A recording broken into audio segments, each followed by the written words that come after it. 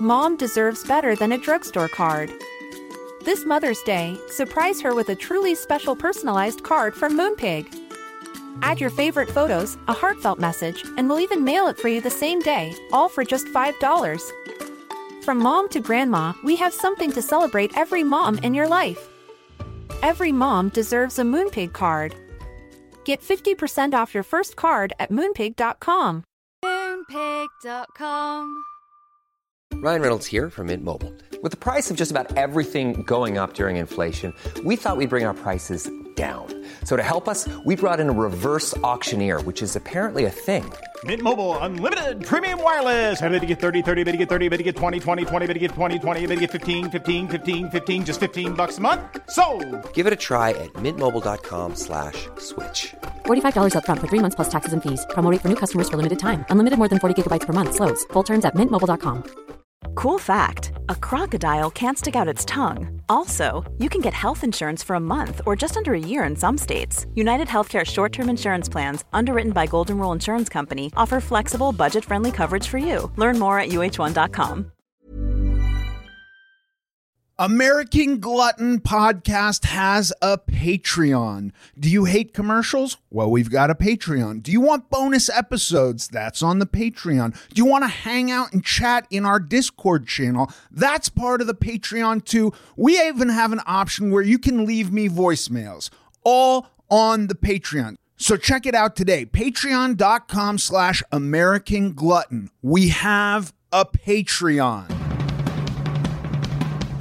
Hi, I'm Ethan Suplee. Welcome to American Glutton. Outside of acting, my two favorite things to do are diet and eat. I have a very complicated relationship with food, and on this podcast, we're going to talk about all of it. Food as entertainment, food as sport, food as fuel. I'll talk to experts and the average person, just like you and me. I hate to ask you to do anything, but if you're enjoying the show, please take a moment to like, subscribe, rate, review, all of the above on whatever app you're getting it from. American Glutton is brought to you by Trifecta. The biggest factor in weight loss for me has been knowing ahead of time what I'm going to eat and having it ready when I need it. Trifecta meal deliveries have made this completely effortless for me and have been a total game changer in both diet and maintenance. Go to www.trifectanutrition.com/American Glutton to make your life and physical goals a whole lot easier. Today, my guest is Brian Keane. He is a best-selling author with the books The Fitness Mindset and Rewire Your Mindset. You can find him on Instagram at Brian Keane Fitness. Brian Keane, welcome to the American Glutton Podcast. Ethan, I am so honored to be on. I'm a big fan of the show, as I said, of you personally, of your work, but love the podcast and the message you've been doing as well. So really looking forward to chatting. Thank you so much. I'm excited to talk to you too. There's a bunch of stuff I'd love to talk to you about, but like the thing that hits me first that I want to talk, because you wrote a book about it, is mindset. And I think, like, honestly, I've lost weight on lots of different diets, and I've had semi-long-term success, but actual, like, the only point that I came to where I was like, oh, I woke up one day and was like, oh, this is it. Now, that doesn't mean I can relax and stop doing this. This is still work, but it really was almost entirely wrapped up in perspective and mindset. And I'd love to hear what you say about that, because honestly, I'm not totally sure how I could tell somebody to change their mindset. It's like a very tricky thing to change, I think. Yeah, it's so funny, Ethan, because I follow the Instagram page and I listen to the podcast, and I know your story about kind of rebounding up and down and different things that worked for you with nutrition and cycling and different elements of either nutrition or training approaches that potentially work for people. And I've worked for over 10 years in the fitness industry, health industry, wellness industry, helping people lose weight, helping people reduce their body fat. And the reason I talk about mindset so much is because most people I would say 90 to 95% of people know that if I move more, if I eat well, if I eat less poor quality food, I'll probably lose a little bit of weight. So a lot of us know what to do. So the education isn't the issue. It's the application that's the problem. And that's all about your mindset and how you approach it. And when I started off as a personal trainer first, way back when, 10 years ago, 11 years ago at this stage, a lot of my clients knew that, well, I should join a gym. They had that box ticked. They're like, I should probably go to the gym, or I should do some workouts at home, or I should lift some weights, or I should do something active, and I should make a little bit more effort with my food. But then the weekend would come and they'd fall off track completely, and they'd press, the panic button, and one bad meal would turn into two bad meals, which would turn into 2 bad days. And then it would come back to Monday and they'd have their head in their hands going, I fell off track over the weekend. I've just eaten everything. And that got me thinking about, right, self-sabotage is a big thing here. Mindset and the way we approach nutrition is a big thing here. And I've heard you say this, and I think it was Greg said this on a podcast, the bodybuilder from Canada, that most diets work. That's not the problem. Any diet that you stick to will work. The problem is the adherence over a long period of time. Will it work over the long term? Like, I hate things like the Beverly Hills diet. I think they're just the biggest crock. It's the worst. It's the worst. But it can work for some people if it puts them into a calorie deficit. The problem is it doesn't work the long term. There's a rebound effect. There's a downregulation in certain hormones. There's nutrient deficiencies that come with that. All of these hosts of problems. So what I generally get people to consider when it comes to their mindset is there's only 3 things you need to figure out when it comes to a nutrition or a diet plan for you. And we can unpack it as we go. But do you have a diet plan that's in alignment with your goals? First and foremost, weight loss, fat loss, building muscle, body composition change. Does it fit into that first and foremost? Secondly, does it fit into your lifestyle and schedule? Are you able to stick to this over the long term? Because certain plans, the reason why I think intermittent fasting works so well for some people, I know Kevin Smith was talking about this on your podcast, is because most people can do it. It's quite easy to not eat food in terms of once you get over from that carb burning, glycotic state to fat adapted state, it's relatively straightforward to follow. So if it fits into your lifestyle and schedule, that'll help. And it has to, in my view, include foods that you enjoy. Like, you can eat chicken and broccoli all day long, but you can only do that for maybe a week, maybe 2 weeks, maybe a month or 2 if you're really disciplined and preparing for a bodybuilding show or a bikini competition or, a movie role where you have to look a certain way by a certain date. But you're not going to be able to stick to that over the long term. So I think once you have those 3 boxes ticked, it doesn't matter what diet you do, whether it's intermittent fasting, whether it's keto, whether it's clean eating, whether it's Paleolithic diet, whether it's counting calories. Now, I have my personal and professional preferences, but the truth is they all work. And if you tick those 3 boxes, you at least set yourself up for success from the front end. Yeah. Do you think, like, I'm sometimes frustrated, and listen, I'm coming at this from the lens of massive weight loss, right? So I'm not a guy who needed to lose 20 pounds. I needed to lose hundreds of pounds.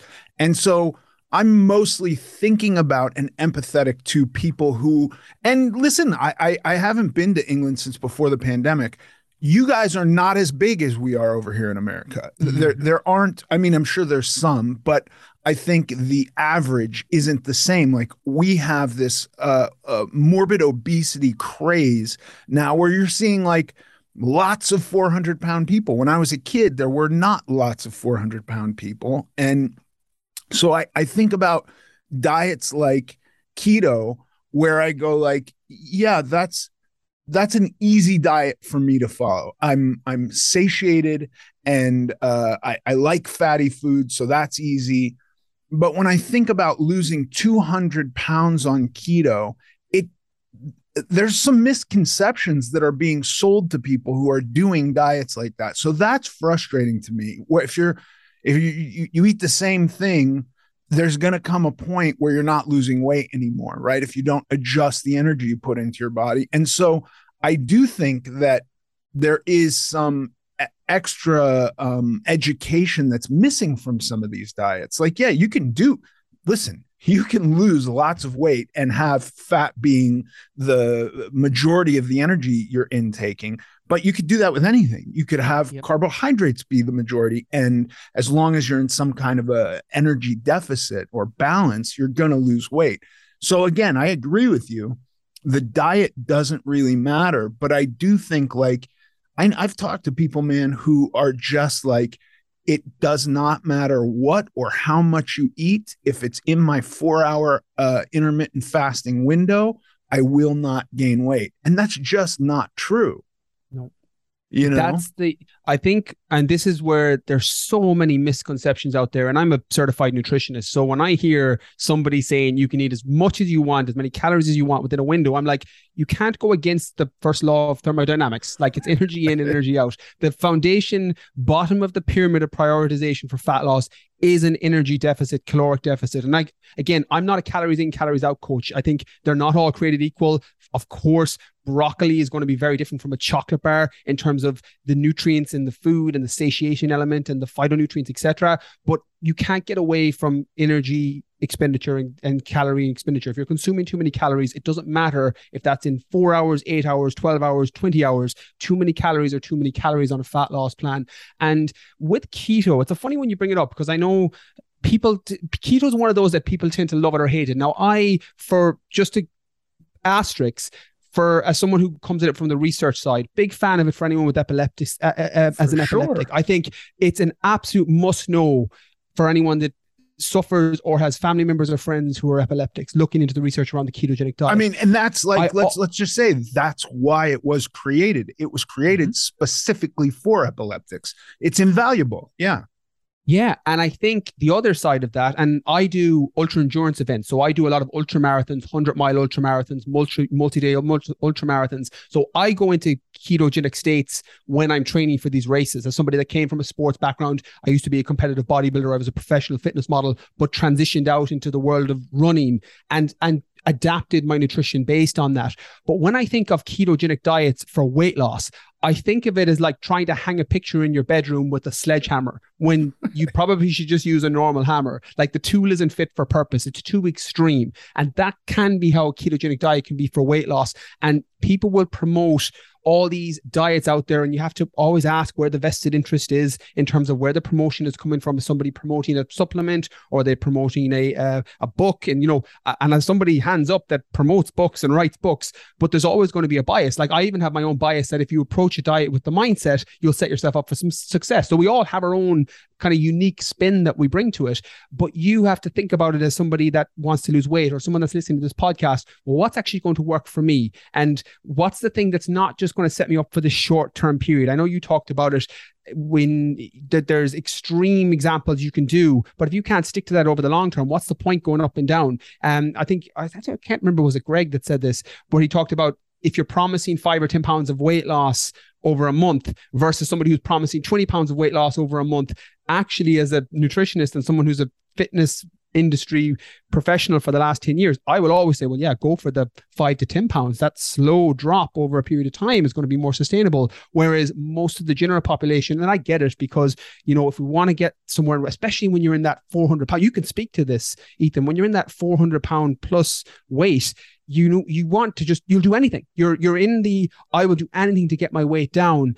And I'm 100% empathetic to that as somebody who works with those individuals. And again, there's not as many. I lived in California, so I lived in Northern Cal. So it's not a great example, even when I was in the States, compared to the East Coast where some of my friends are living. But there's people in Ireland, in the UK, who are in the same boat with that extreme amount of weight to lose. And the same method applies. It's about finding what's going to work for you, but also be aware there's a lot of misconceptions out there, a lot of myths around nutrition, around fitness, that is probably important for you to distinguish between what the signal is versus the noise. Otherwise, it leads to confusion, which ultimately leads to frustration. Yeah, and I think the point when I'm really trying to use empathy, because of course I do believe that you can lose as much weight as you want and have the bulk of your calories coming in fat. Fine, totally fine. But the thing that was really sold to me with keto, and so this is partially anecdotal, but it's also true to a number of people I know who did keto, was this idea that it doesn't restrict food at all. You are cutting out one group, but within the food you're allowed to eat, it's kind of a free for all. So for me, as somebody who was massively overweight, I can still eat so much meat and cheese and oil.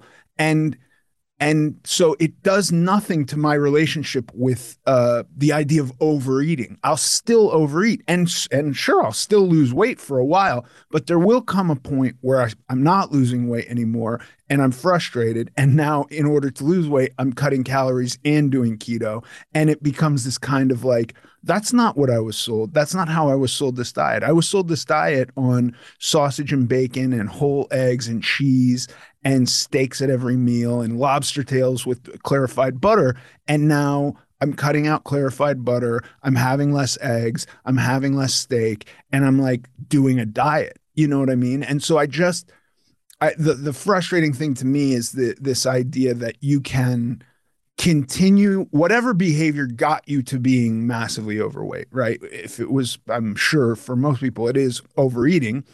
You can continue that behavior, but just eat certain types of foods, and your life your body weight will become ideal in some kind of like magical way. And I go like, that's a terrible thing, I think, to sell to people. Yeah, well, you're being sold. It's like if somebody brought you into a used car and they said, here's a Ferrari you're going to get, and then they trade it for a Nissan as soon as you bought it. You'd be like, hold on, this isn't what I signed up for. And that's what can happen with some of these diets. I'm curious, Ethan, what was your food relationship like at the time when you got that realization, first and foremost, that I've been sold one thing, but actually I need to go add something else to this to get my body to stop stalling and my weight to stop stalling. How was your kind of food relationship at the time? This was a thing. And it's a weird thing for me too, because I'm a recovering addict. And so I completely understand that I have unhealthy relationships with things, right? Like this is something I've worked on a lot. I never really applied that thought process to food. So what I would do is I'd do keto, and I would do a quote unquote clean keto, where it'd be minimal vegetables, lots of good, healthy olive oils, coconut oils, and fatty cuts of meat, chicken thighs with skin, right? Ribeyes, stuff like that. And then I'd get bored and I'd start to go into like pork rinds and really processed salamis and more cheese, and my weight loss would stall. And I'd go, no, but I'd check, I'm still in ketosis. What am I doing wrong here? Right. And so I'd go like, oh, I need to go back to clean keto. Then I'd go to clean keto. And there would come a point where even doing quote unquote clean keto, my weight loss would stall. And then I'd just start eating less and be hungry. And after doing this for a long, frustrating time, I was like, I'm just on a diet. Like, I can't fool myself. This lifestyle, this ketogenic lifestyle, I'm no longer losing weight, right? I'm going on 12-mile hikes every day and eating keto and withholding myself from overeating. And it's really hard. And I just was like, this is just a diet. You know what I mean? This is not the bill I was sold, that I would lose all the weight I needed to if I stayed in ketosis. And that's the problem with it. And it's nearly a misinformation on the front end. And when you don't understand, like when I work with anyone that's in that obese category, we're not talking 10, 20 pounds to lose. We're talking 100 pounds, 200 pounds plus to lose. The first thing I educate them on is just how calories work, because even if you don't count calories or make any adjustments, and sometimes I don't, like I have an example. I had a client that I was working with recently who used to eat, 10 Mars bars every day after dinner. That was just his routine. It was the 2 family-sized Mars bars. So a lot of calories. And all we did for his first couple of weeks was, I was like, okay, don't eat 10, eat 9. I was like, keep everything else the same. I was like, I don't want you to change anything. I was like, I just want you to eat 9 calories. And he came back in and he was down a couple of pounds 2 weeks later. Right. And then I said, okay, now we're going to go to 8 Mars bars. And he was like, no. But like, if I cut all the Mars bars, I'll lose a load of weight. I was like, no. Eat your 8 Mars bars. I was like, we're going from 9 now to 8. And he lost weight again, because that's how calories work. Now, we eventually got him down to the point where he was actually eating 3. And I kept that in his plan for as long as we were working together, because he was able to manage that. It was like, oh, actually, I don't want 10 anymore. Like, I'm getting nutrients from other foods and I don't feel like I'm being restricted. Like, what happens sometimes, like if I say to you, Ethan, don't think of a purple polar bear, the first thing your mind conjures up is a purple polar bear. So if I say don't eat pizza, don't have beer, don't eat cookies or chocolates. You're like, oh, I'd really love a pizza or a beer or some cookies or chocolates. So automatically your mind goes into that restrict mode. So you can kind of hack through that. And you said something on a previous podcast, I think it was a solo episode, but it stuck with me because I stole it and used it on my show as well because I love it. That addict mindset of one day at a time, that, you know, if you think about the next 700 days of being sober, you're going to be like, oh my God, I need to fall off. I've got 700 days. What can I do? But you don't. You bring it back and think, I'll get today right. And I'll stay on the wagon today. And weight loss is a lot like that. It's not about worrying about 6 months from now or 3 months from now. It's like, well, what can I do today? I call it the acronym in books.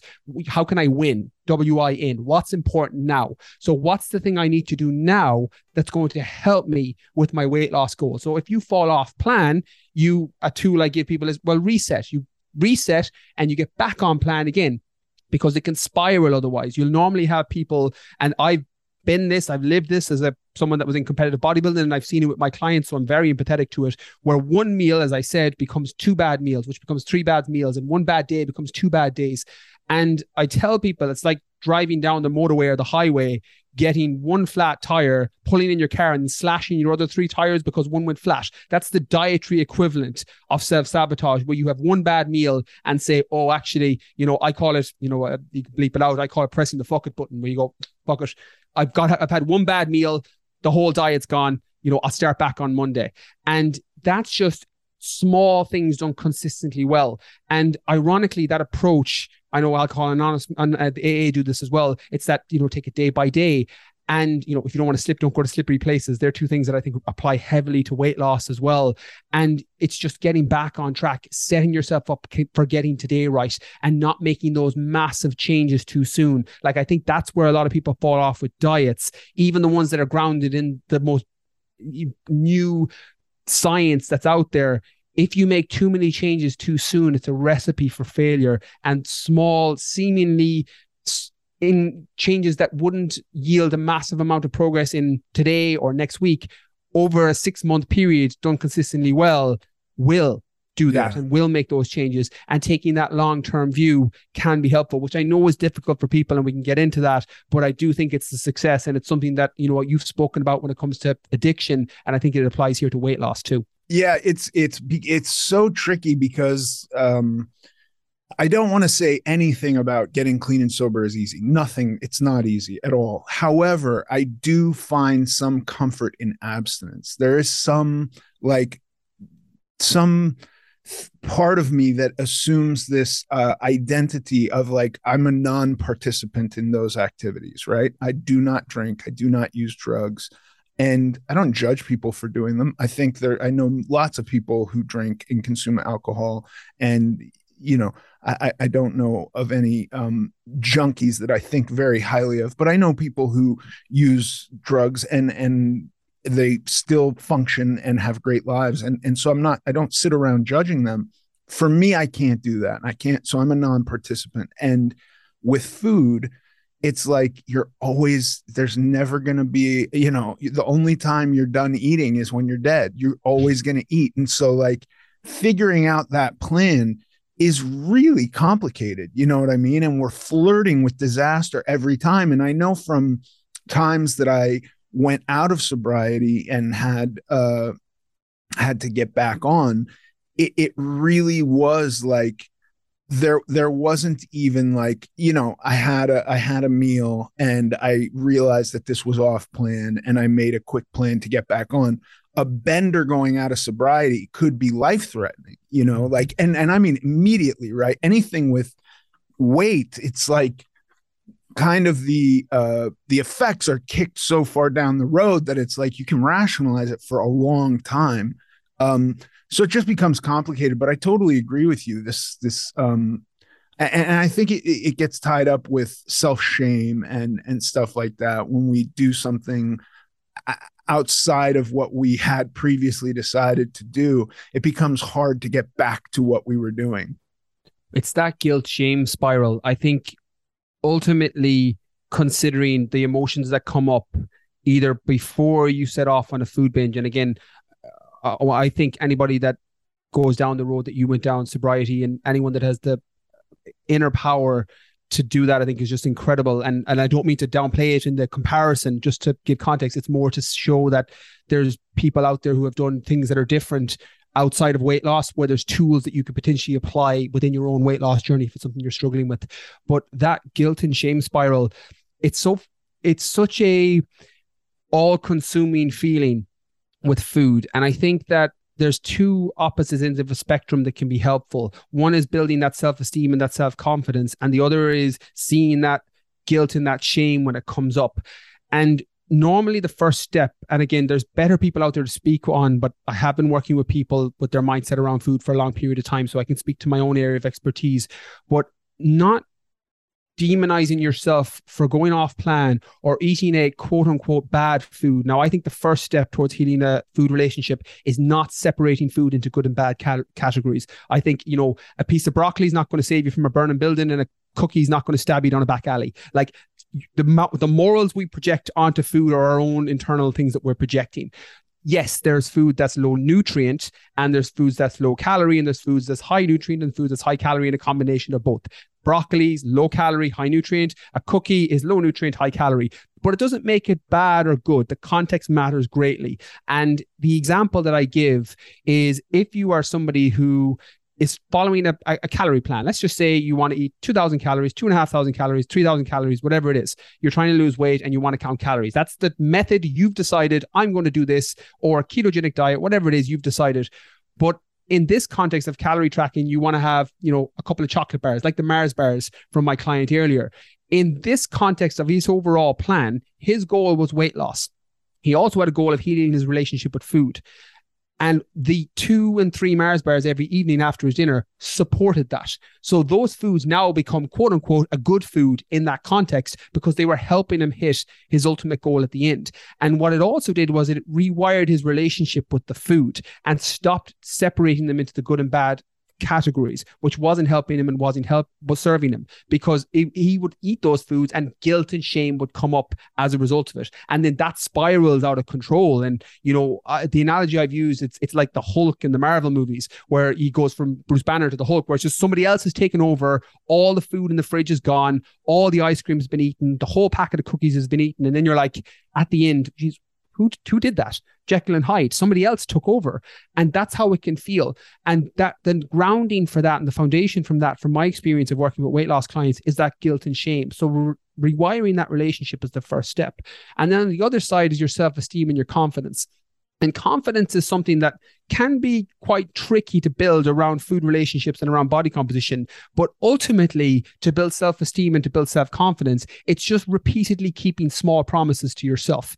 And sometimes when you go off plan, you break that promise. But if you're in a net positive over time, where you said, I was going to go for that step count and I hit my step count today, or I was going to go to the gym and do my workout today, or I was going to pre-pack my lunch so that I wouldn't be reaching for the cookies at lunchtime in the office tomorrow or on set tomorrow. And you stuck to that. That's adding confidence over time. I like to picture it like a table. Like, if you think about a table with one leg, you can knock it and shake it and it's very easy to move back and forth. But every time you keep a small promise to yourself, you add a small leg to that table, and then it becomes harder to knock. Like, this is actually the reason why I love the gym and fitness for building confidence in people. That's not because of the weight loss element of it, which can be a side benefit. Like, I've had clients who will come in, and you're living proof of this, Ethan, where you are a different person when you've lost the weight, and people look at it externally and think, well, Ethan's different now. He's lost all that weight. Look how good he looks. He's so much more confident. And yes, there's an element of you drop the weight and feel better about yourself. But it's not about that. It's about who you have to become in order to do that. You have to become somebody who has set these small goals for yourself each day, each week, each month, and had to do it consistently. It's why I love fitness in the gym, because you'll have somebody that comes in who isn't able to squat the bar or isn't able to bench press the bar. And then over 4, 5, 6 weeks, they're able to add 2.5 pounds or 5 pounds either side. And it's small, gradual increases that builds that confidence. And ultimately, when you combine those two things, healing your food relationship, and again, it's a how long is a piece of string, depending on how long you've had that poor relationship. The analogy I use, it's like digging up the seed from the ground in terms of habit and habit change. It's easy to dig up a seed from the ground. A sapling is harder. It's friggin' hard to knock an oak tree, something that you've been doing for 20 years. So if you have 20 years of poor poor food behavior, it takes longer to change that habit. But that guilt and shame, healing that relationship with food, mixed in with that self-esteem and confidence, from my experience and the mindset side, tends to be the long-term success recipe for most people with sustainable weight loss. Yeah, I think going back to what you said about good and bad in context, I think that's such a valuable thing, something really valuable to talk about, because you can find literally there's loads of people who will present what sounds like a well-researched, rational argument for why something is bad. And it's been done, in California, there's all kinds of wacky things, like cucumbers were bad for a while. I don't know if they still are. Maybe somebody still thinks cucumbers are poison, but like you got the carnivore doctor who goes around and tells you what's bad and what's bullshit. He says, this is bullshit. And he'll go in and he'll pick up an onion and go like, here's why an onion is poison, right? And then he'll pick up an apple and go, here's why an apple is good. And I go like, well, the center of that apple's got cyanide in it. You know what I mean? Like, isn't that bad? Isn't cyanide bad? If you ate, 100 apple seeds at once, you might die of cyanide poisoning. Like, that's not good. That's not a good outcome. And I didn't really understand why onions were poison from his point of view, but you can find lots of people that'll tell you why eating meat is bad. And I think, I have trouble with absolute good and bad in any sense, right? For me, I can't, I think that context really, really matters a lot, but especially with food. A tablespoon of sugar, refined sugar, has under 50 calories. A tablespoon of oil has around 130 calories. Which is better? You know what I mean? What do you want out of it? Right before you work out, maybe you get more out of a tablespoon of sugar, right? And on a day that you're sitting around and not doing much, maybe you get more out of a tablespoon of oil. Who fucking knows? Context really matters. Neither one is good or bad. It's useful to a point within a context of what you want from your body. This Mother's Day, celebrate the extraordinary women in your life with a heartfelt gift from Blue Nile. Whether it's for your mom, a mother figure, or yourself as a mom, find that perfect piece to express your love and appreciation. Explore Blue Nile's exquisite pearls and mesmerizing gemstones that she's sure to love. Enjoy fast shipping options like guaranteed free shipping and returns. Make this Mother's Day unforgettable with a piece from Blue Nile. Right now, get up to 50% off at BlueNile.com. That's BlueNile.com. Planning for your next trip? Elevate your travel style with Quince. Quince has all the jet-setting essentials you'll want for your next getaway, like European linen, premium luggage options, buttery soft Italian leather bags, and so much more. And is all priced at 50 to 80% less than similar brands. Plus, Quince only works with factories that use safe and ethical manufacturing practices. Pack your bags with high-quality essentials you'll be wearing for vacations to come with Quince. Go to quince.com/pack for free shipping and 365-day returns. Mom deserves better than a drugstore card. This Mother's Day, surprise her with a truly special personalized card from Moonpig. Add your favorite photos, a heartfelt message, and we'll even mail it for you the same day, all for just $5. From mom to grandma, we have something to celebrate every mom in your life. Every mom deserves a Moonpig card. Get 50% off your first card at Moonpig.com. Moonpig.com. I couldn't agree more. I think, as you said it there, and I always use sugar as an example. Someone that's diabetic, it could kill them or it could save their life, depending on the context. Yeah. Yes, I have a kid with type 1 diabetes, and we're constantly thinking about how many carbohydrates she's eating and keeping, like, we've got boxed juice in our pantry as a medicine, literally, because if her blood sugar drops, that's what saves her. So it's this crazy thing. Like, she can't have juice. It'll drive her blood sugar up. Boom, it's low. Got to get her juice, right? So it's both good and bad. It's amazing analogy. Yeah, well, the thing is with nutrition, and I think from all the conversations you've had, Ethan, and from your own experience, you can't be black and white in a topic that's gray.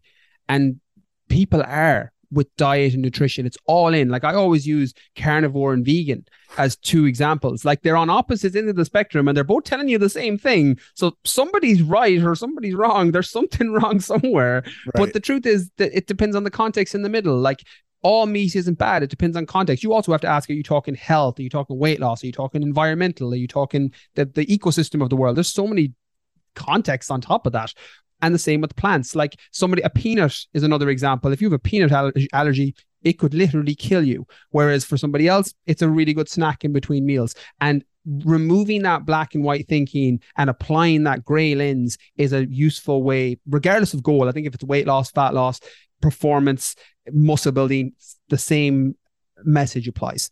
Yeah. If you got two people and one was trying to handle eczema nutritionally and the other was trying to handle obesity nutritionally, the diets wouldn't necessarily be the same, right? Like the girl who has eczema maybe quits eating refined gluten, store-bought bread, and I don't know what else the autoimmune diets say. Maybe she quits eating lectins, you know what I mean? And the person who is trying to lose weight just reduces the general overall of what they're eating, and they both have good outcomes. If they were to sit there and argue about who's on the better diet, it's like you're not trying to achieve the same thing. You don't have to be on the same diet. It's so true. And it's funny, you've given me kind of an unintentional segue, but I always think of weight loss and obesity. And this is something that, from a little bit of cursory knowledge on my side as a fitness professional, one of the most underutilized tools when it comes to weight loss is diet is obviously 80% of it. But I think people neglect strength and resistance training and how that works for metabolic rate and increasing and boosting metabolism. Like when I see, and this was really bad when I lived in the States, metabolic boosting teas and all of these supplements. It's like, this boosts your metabolism and this will impact metabolism. I'm like, right, your metabolism is a very complicated thing. It's not going to be, take this tea and it boosts it by 23%. It's just not going to work like that. But what does boost your metabolism, on top of, I think sleep is something that's very underutilized as well in terms of sleep quality, but resistance training and strength training. And the analogy I tell people is, when you do strength training or resistance training, when it's with weights or even with your body weight, especially if you're in the overweight category, 400 pounds, 300 pounds, your body is a lot of resistance by just moving that amount of weight. But what resistance training does is it increases your metabolic rate. It means that you burn more calories while you rest. So doing strength training and resistance training is like the calorie burning equivalent of making money while you sleep. And when people start to think about that, it gives you this kind of leg up in terms of, well, what's the thing I could add, as opposed to diets. Diets sometimes is, what do I remove? It's what do I remove from my life? What foods do I remove to kind of get my weight down? But sometimes it's, what do you add in on top of that? What foods can you add that will keep you satiated between meals and make you feel good? But also, what other elements of your life can you add, such as a resistance program or a training program? And I think with weight loss, particularly extreme weight loss, people don't go to training first, nor should they. Diet is, I think, more important. But it's not something that I would neglect either, because I think it sets you up for success, because the more calories you're burning and the higher your metabolism is, the easier you're going to find the entire process. And that process becomes addictive. Like, progress is addictive. Think about the times before you stalled. You feel great. You're feeling confident. You're feeling motivated. You're feeling driven because you're stepping on a scale and the weight is down. Or you're looking in the mirror and you're like, wow, my body fat is lower, or my clothes feel looser. That's addictive, and that can go to an extreme to the other side as well. But for the most part, it's supportive. And I think if you add in that resistance training, looking at your nutrition, and then obviously sleep quality, I think they're the trifecta. You get those three things right more often than not, and you don't have to get it 100%. Like, I think there's another misconception with weight loss, and you can speak to this, Ethan, that people don't have to have it right 100% to lose weight. If you are stepping on a bodybuilding show or trying to break a 3-hour run in a marathon, you need to get stuff dialed in and be 100%. But for weight loss, 80% is more than enough for the majority of people. So that gives you that little bit of wiggle room. Now, don't let yourself off to, go do whatever you want, whenever you want. But I think that approach and knowing that gives people and allows them to take some of that self-imposed pressure off, which can also set you up for success with your diet. Yeah, I completely agree. I think two different points of view I have on the first part of what you said is, in 2009-10, I did extremely limited calorie dieting with a massive amount of cardio, right? And I mean like 6 to 8 hours a day cardio. I just a job I had been on for years ended. I wasn't like desperately trying to find another job.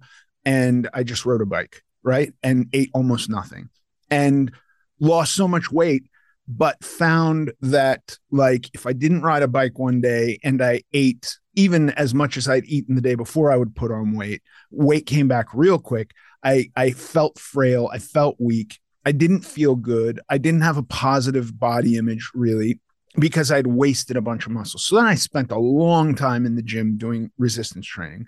And the two things are like, if you have this really kind of macro view of taking a long time, allowing it to be slow, and you do resistance training,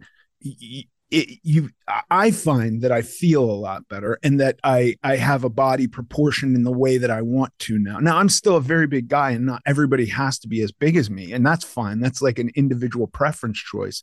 But I do know that when I like use my muscles, and another thing I thought of, when I was 500 pounds, I became very, very good at not moving because one, it's at my energy. And two, I would sweat a lot. And so like if I just stood and animatedly talked to somebody, I would start sweating. It would sweat through my clothes. It was embarrassing. It was uncomfortable. So I got really good at being still, right? Anywhere I would go, I would find a place to sit.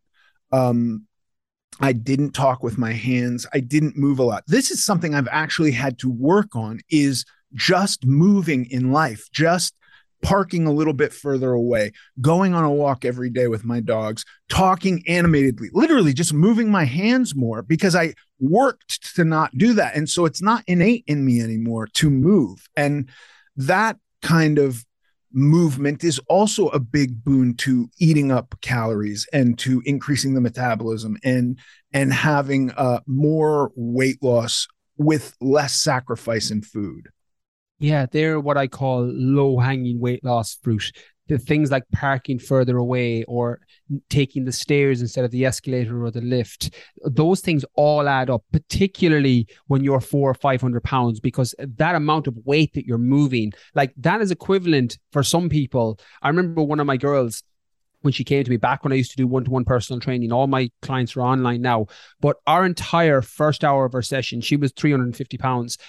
Small girl, short girl, very overweight. Our entire session for the first hour was literally going up the gym stairs and back down the gym stairs. Took an hour. Took an hour because she had to stop and take a breath every time. She couldn't go upstairs.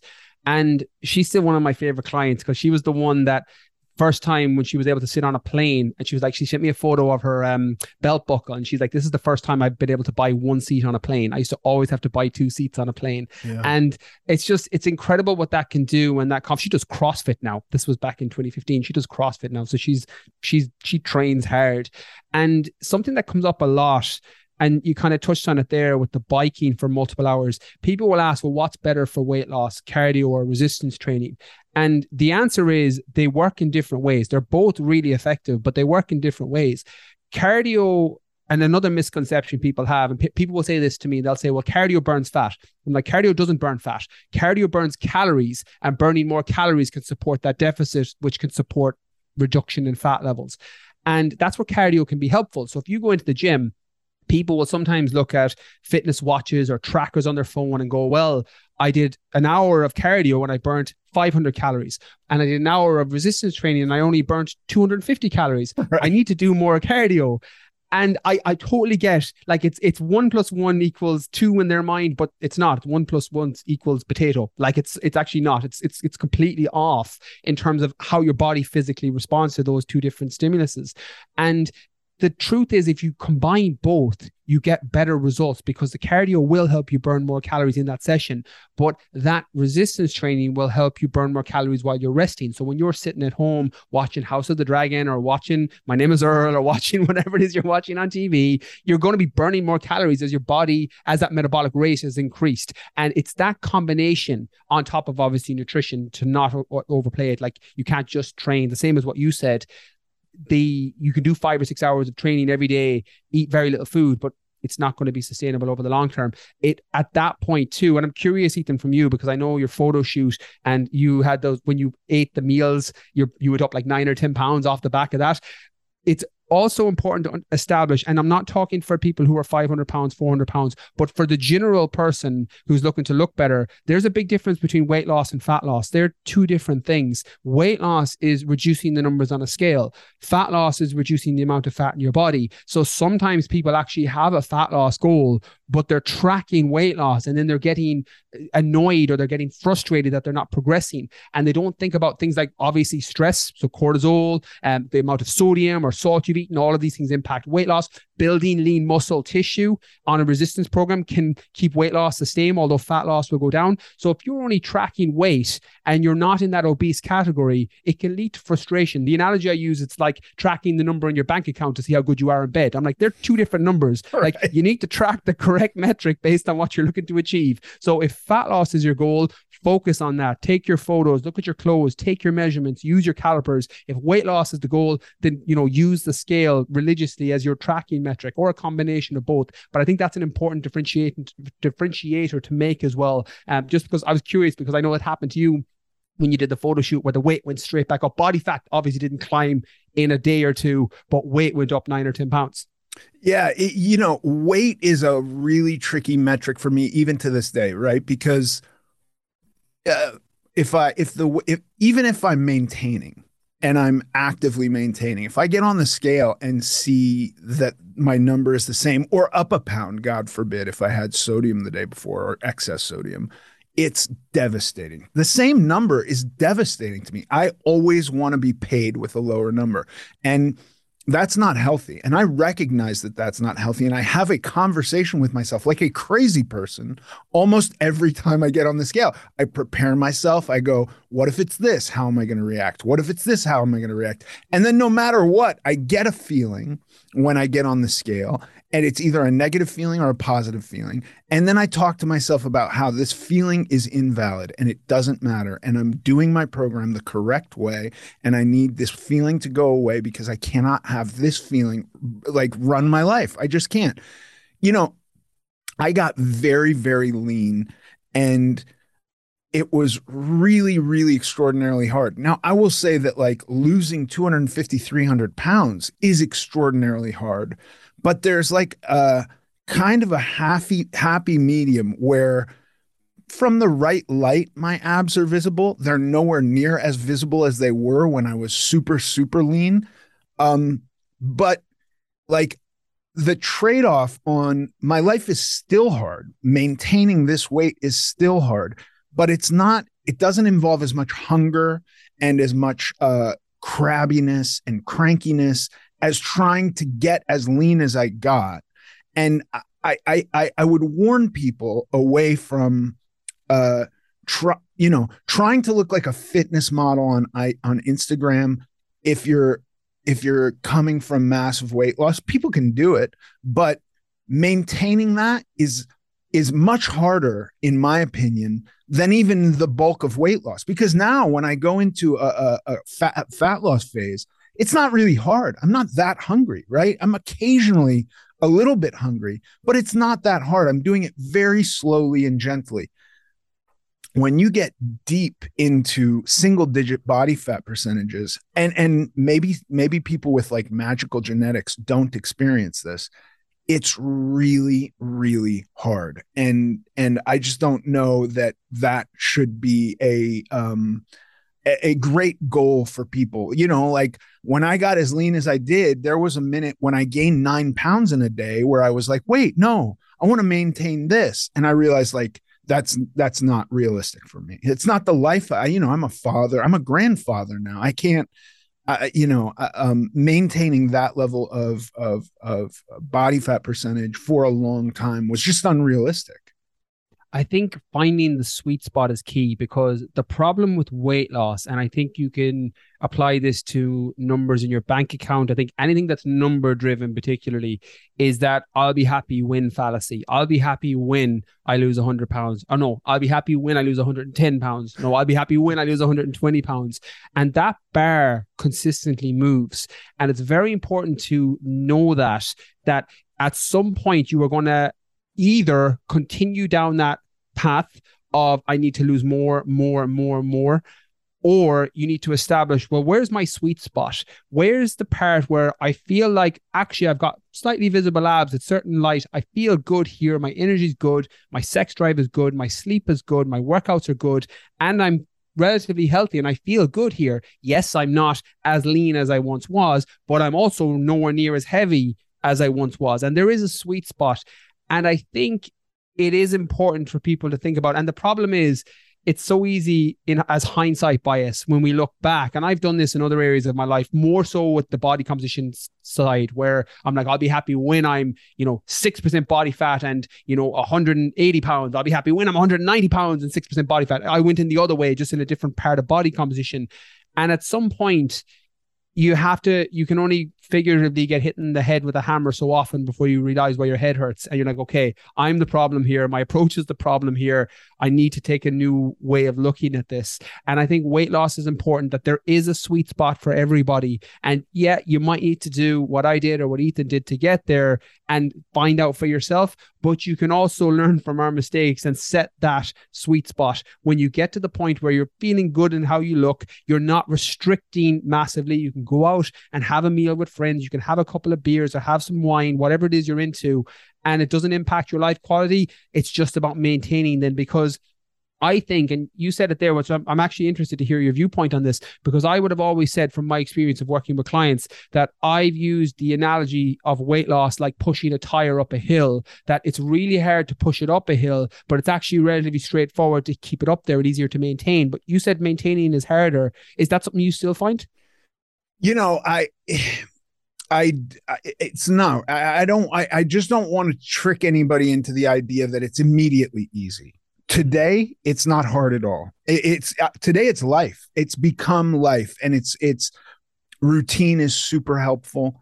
If I go and travel somewhere and I know that I've eaten more than I should have, or in portions that are not super according to what my maintenance plan is, then I get that back in order very, very quickly. So today it's not hard at all, but that was not very fast. It didn't come quickly.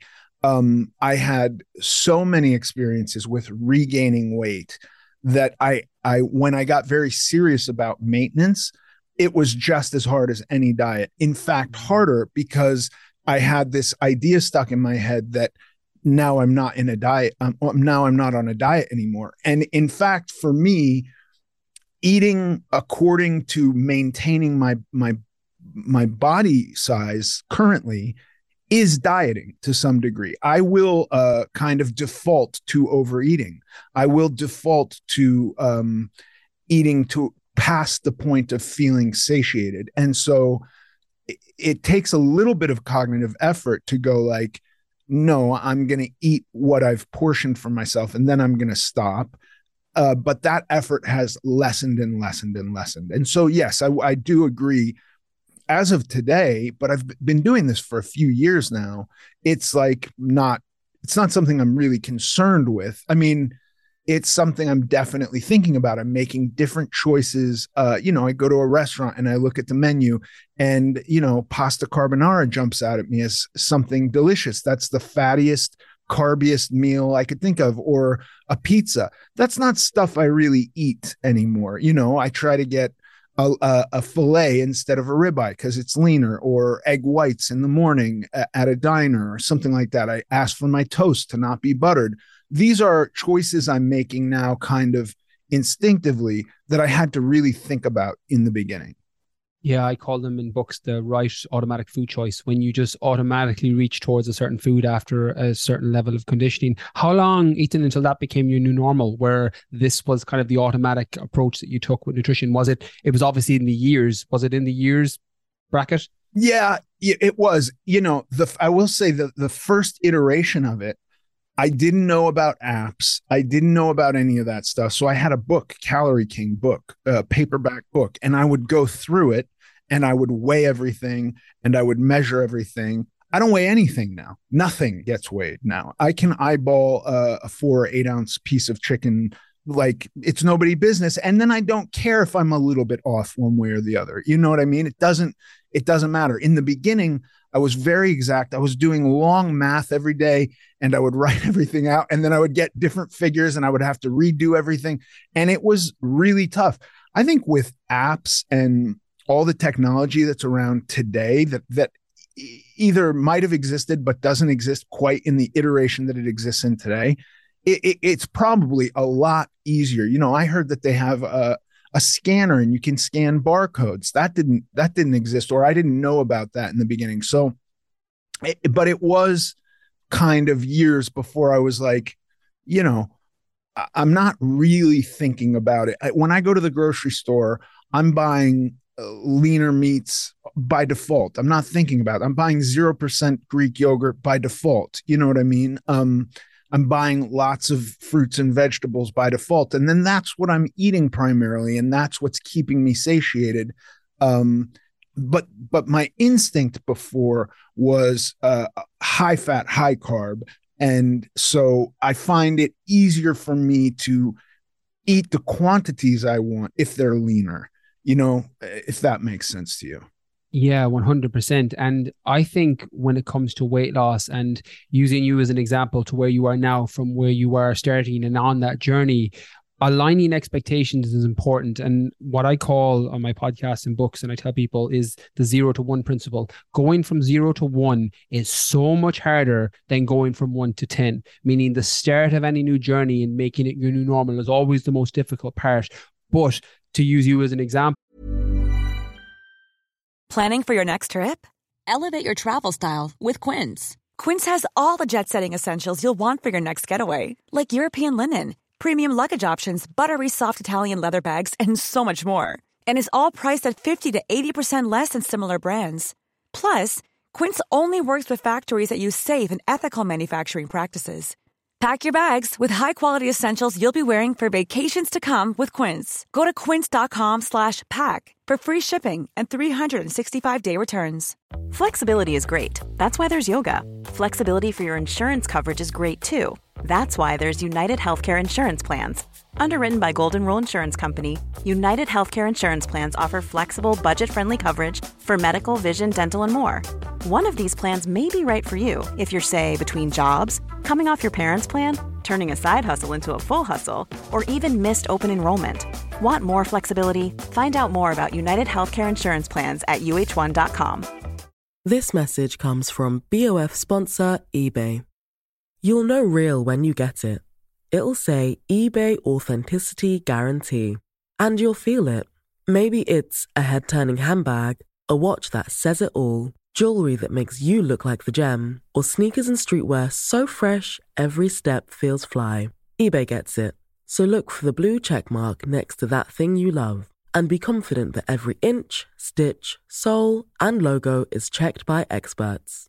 With eBay Authenticity Guarantee, you can trust that feeling of real is always in reach. Ensure your next purchase is the real deal. Visit ebay.com for terms. But as an inspiration for people who are struggling, at some point you will get into that 0 to 1, and then it's just fine tuning from that point onwards. But the beginning is always the most difficult part. And I think you need to apply a little bit of self-compassion, particularly with weight loss, because my weight loss clients, and I'm definitely biased here based on the people I've worked with, but they're some of the hardest people on themselves, because they literally categorize themselves into this I'm a bad person bracket because they've eaten certain food. And it's just constantly bringing back your thoughts and your mindset and looking at that going, look, you're not a bad person because you ate a pizza. You're not a bad person because you ate 10 Mars bars after dinner. You just made a food choice that probably put your calories too high for the day. It's cool. We reset and we go again. So it doesn't happen overnight, like you said, whether that's changing food to become the right automatic food choice when you walk into a grocery store or you go to a restaurant, or it's, changing your perception of yourself and the way you see guilt and shame and building that confidence and self-esteem. None of it happens overnight. And nobody's saying that it's easy. We're just saying that it's worth it. And if you do it consistently, it will become easier over time. Yeah. Do you, what do you think in just the most general terms? And again, I love your approach because it does seem very individualistic. And I do think there's so many factors that we can't account for from person to person that is going to change it. So all of this stuff so drastically. Are there kind of any universals that you talk about that you think would be beneficial? Like if people tried this to see if that worked, like what do you suggest? It's such a weird one because I always have a left field answer when people ask me about this. And I think sleep. I think sleep is a foundation pillar that makes everything else with nutrition, with training, with life in general feel easier. Meaning that if you're getting high quality sleep, not only are you getting all the hormonal balances from that, because what happens with weight loss, and I don't want to get too deep into kind of the hormonal side because I tend to lose people on that, but when you have poor quality sleep, either interrupted sleep or just not getting enough in terms of quantity, 4 or 5 hours a night, you get these down regulations in important hormones, ghrelin and leptin being two. Your ghrelin, your leptin, your satiation and hunger hormones. They're literally two signaling pathways that if they're not working well, it is going to make dietary adherence all but impossible because you'll keep eating and won't get the full signal at the end, and you'll be hungry all through the day. So I have found focusing on high quality sleep can set you up for success in all these other areas. You also have, when it comes to weight loss in particular, what's called NEAT activity, non-exercise activity thermogenesis. That's what we talked about earlier, the parking further away, step counts, standing desks, moving more, fidgeting. All of these things are non-exercise activity thermogenesis. You also have sex in there, which is one of the fun ones. But gardening is also in there to go on both ends of the extreme, depending on where people are coming from and their own personal situations. But they're all NEAT activities and they can go up. And if you are training or following a resistance program or any sort of gym program or home workout program, if your intensity in that workout is higher, you are either in a cardiovascular workout going to burn more calories because the intensity is higher, or you're going to create more resistance in the actual workout, tearing down more muscle fibers, which will further increase your metabolic rate. And that will help you burn more calories. And the foundation in which that can all be done is high levels of sleep quality. So I think if only on everything we talked about in today's podcast for people is look at your sleep quality. Now, these vary and individual needs vary. Like some people need 7 hours, some people need 8 hours, some people need 9 hours plus. There's no one set number, although 8 hours is that kind of best practice that people throw around. But the truth is, it's the same as calorie intake. Your calorie intake, Ethan, is different from mine, which is different from somebody else's. And sleep requirements are the same. Sleep requirements aren't always stable. So if you're training and working out and moving more, you're going to need higher levels of sleep than if you're just, lying and sitting on the couch all day because it's a rest day or a chill day. So that will change. So identify where you need, because sometimes people actually don't need as much as they think. Some people are like, I need 8 hours, and actually they get 7 and they feel better. And other side, people go up to 9 hours and they're like, actually, I need this to stay on top of my diet and to train well and to move well and to be productive and to be focused during the day in my career and my job and whatever it is I'm doing. So I think looking at your sleep quality, and not because I was the coach 6, 7, 8 years ago who was a traditional fitness coach. Training and nutrition were up here, and then sleep was down here, and then everything else was underneath it.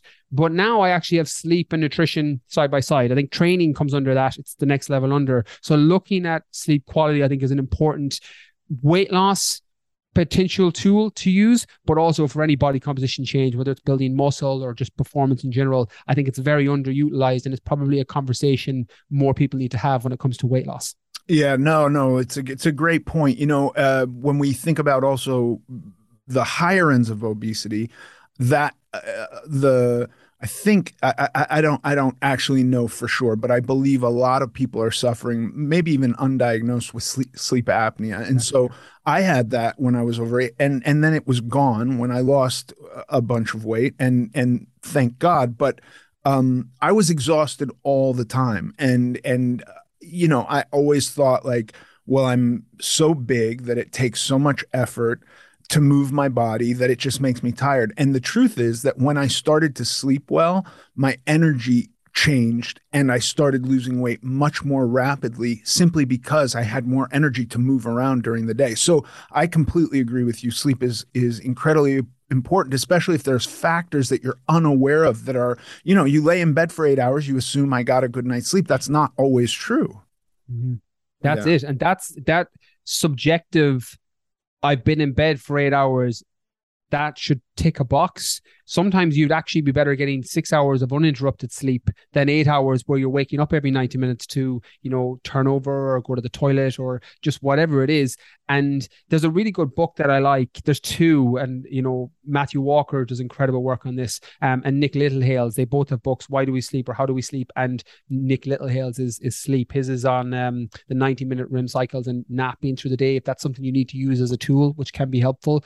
And I think just you don't need to go too much into the weeds with this, but as you said, just because you're lying in bed for 8 hours doesn't necessarily mean you got that high quality sleep. So you're not necessarily getting the benefit. It's the same as going to the gym. You can go to the gym for 3 hours, but if you're on Instagram for 2.5 hours, you didn't do a 3-hour workout. So, it's just keeping that in mind. Yeah. Amazing. Brian, thank you so much. This has been a really cool conversation. Pleasure was all mine. Absolute honor to be on, Ethan. And thank you so much again for having me. And now for the Q&A. Here's a question from Robert. Hi, Robert. Robert says, I just wanted to say you look awesome. Thanks.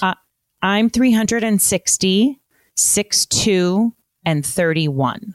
Okay. I know it's not too late, but I'm a big quitter. I love to eat until I feel gross full. I feel like I could lose 100 pounds. My goal is to climb 150 feet water tower from my work. Right now, I max out at like 40 feet. I like fasting, but now fire in my stomach demands consumption. With climbing, should I work on weights and cardio or anything else? And then he asks, is there AA for food addiction, or is that just Weight Watchers? Okay, bunch of questions here. Yeah. Robert, there is AA for food addiction. It's called OA. It's not Weight Watchers. Weight Watchers is a somewhat different program, but there is AA for food addiction. I've never been to an OA meeting, so I don't know all that much about that. Okay. He wants to listen. I got nervous with him talking about climbing this tower, simply because you have to climb back down, which also takes a bunch of energy and strength. And if you get too high, and you've if you max out, if you go to failure going up and you can't get back down, that would really suck. And it sounds very dangerous too. So I got a little bit nervous even hearing about that.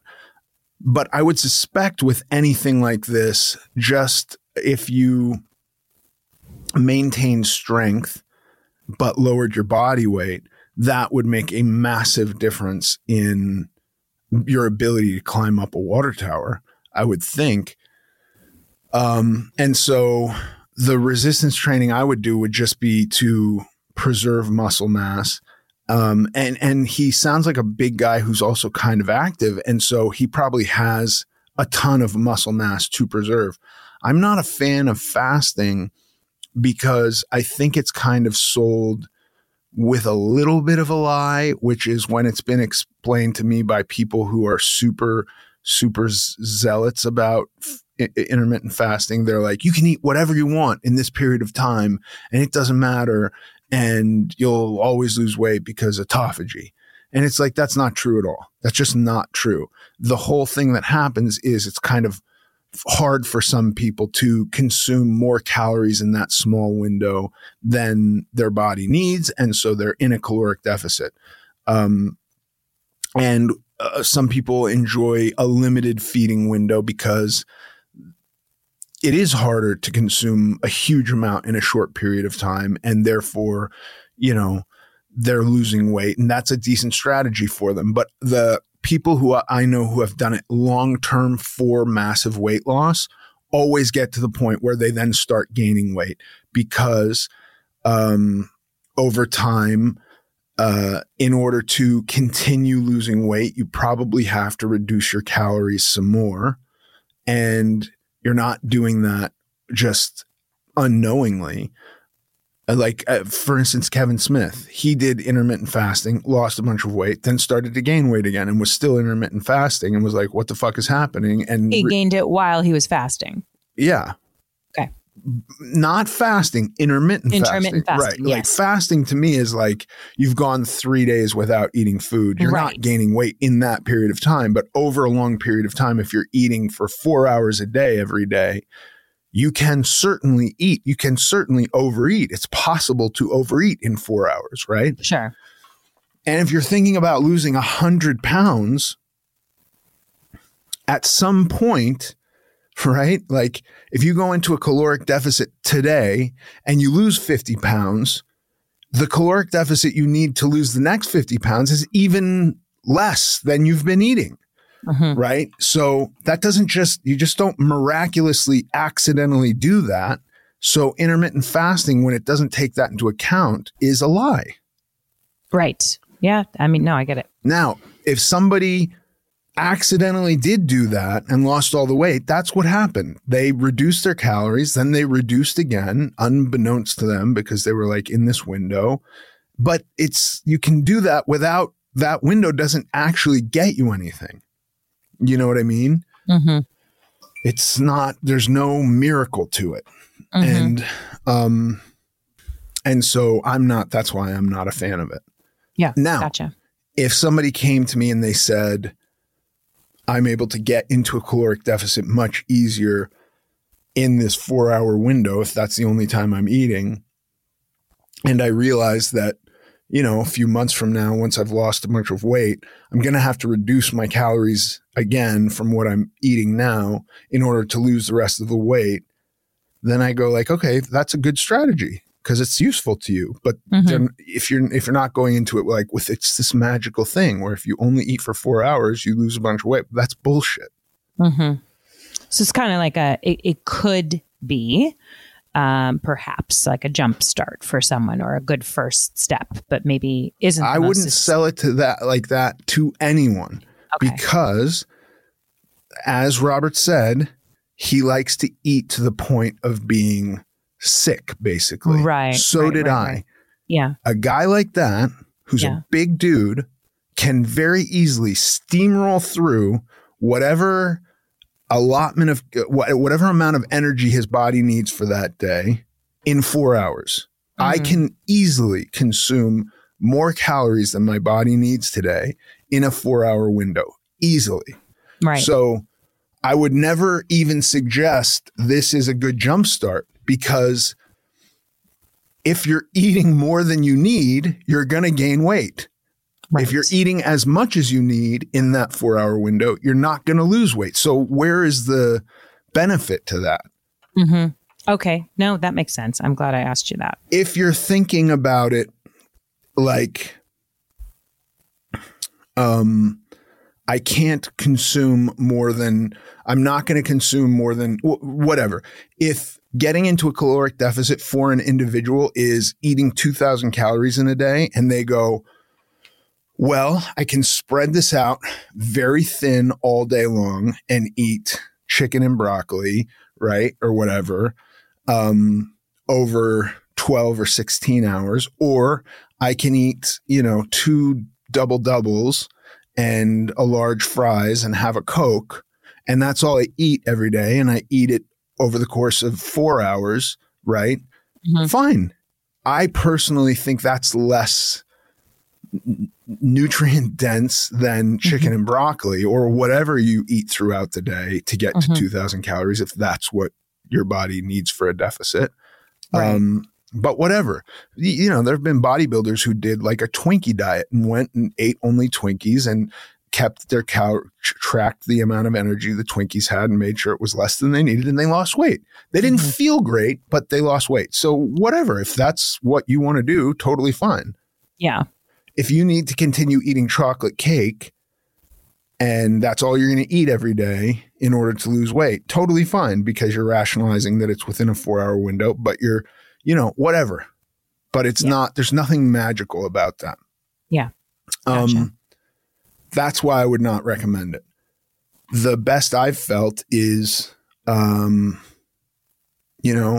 consuming low to moderate fats, moderate carbs, and high protein.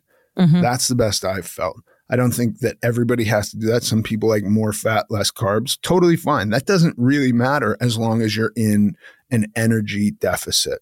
Right. And if you want to do something super active that takes upper and lower body strength, I would use resistance training to maintain muscle mass while in that deficit.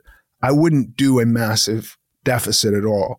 I would trim 500 calories. I would suggest he figures out how many calories keep him in maintenance, right? Live his life, take a couple weeks, type into Google any calorie calculator, type in all your information. It'll give you a number. That number might not be exact. So you take a couple of weeks of trial and error to figure out if it is. If you consume those many calories every day and you lose weight, then you know that you need more calories. If you consume those many calories every day and you gain weight, then you know it's too many. So you figure it out. But over some period of time, once you have that figured out, you then shave off a couple hundred or 500 every day and you'll lose weight. It's maybe a little bit slower than you want it to be, but that in my experience has been more successful for me.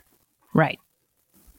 Okay, that's great. Thank you for that. It's a pretty comprehensive answer, and I hope that that gives Robert some guidance. Yeah, I think thanks, it will. Robert. Yeah, thanks, Robert, for sending that in. Ethan, thank you. And if anyone else has a question they would like answered on this podcast, you can always email it to us, day or night, at americanglutton.net. Thanks for listening to this episode of American Glutton. I'm Ethan Suplee. You can follow us on Instagram at American Glutton Podcast. Sincerely.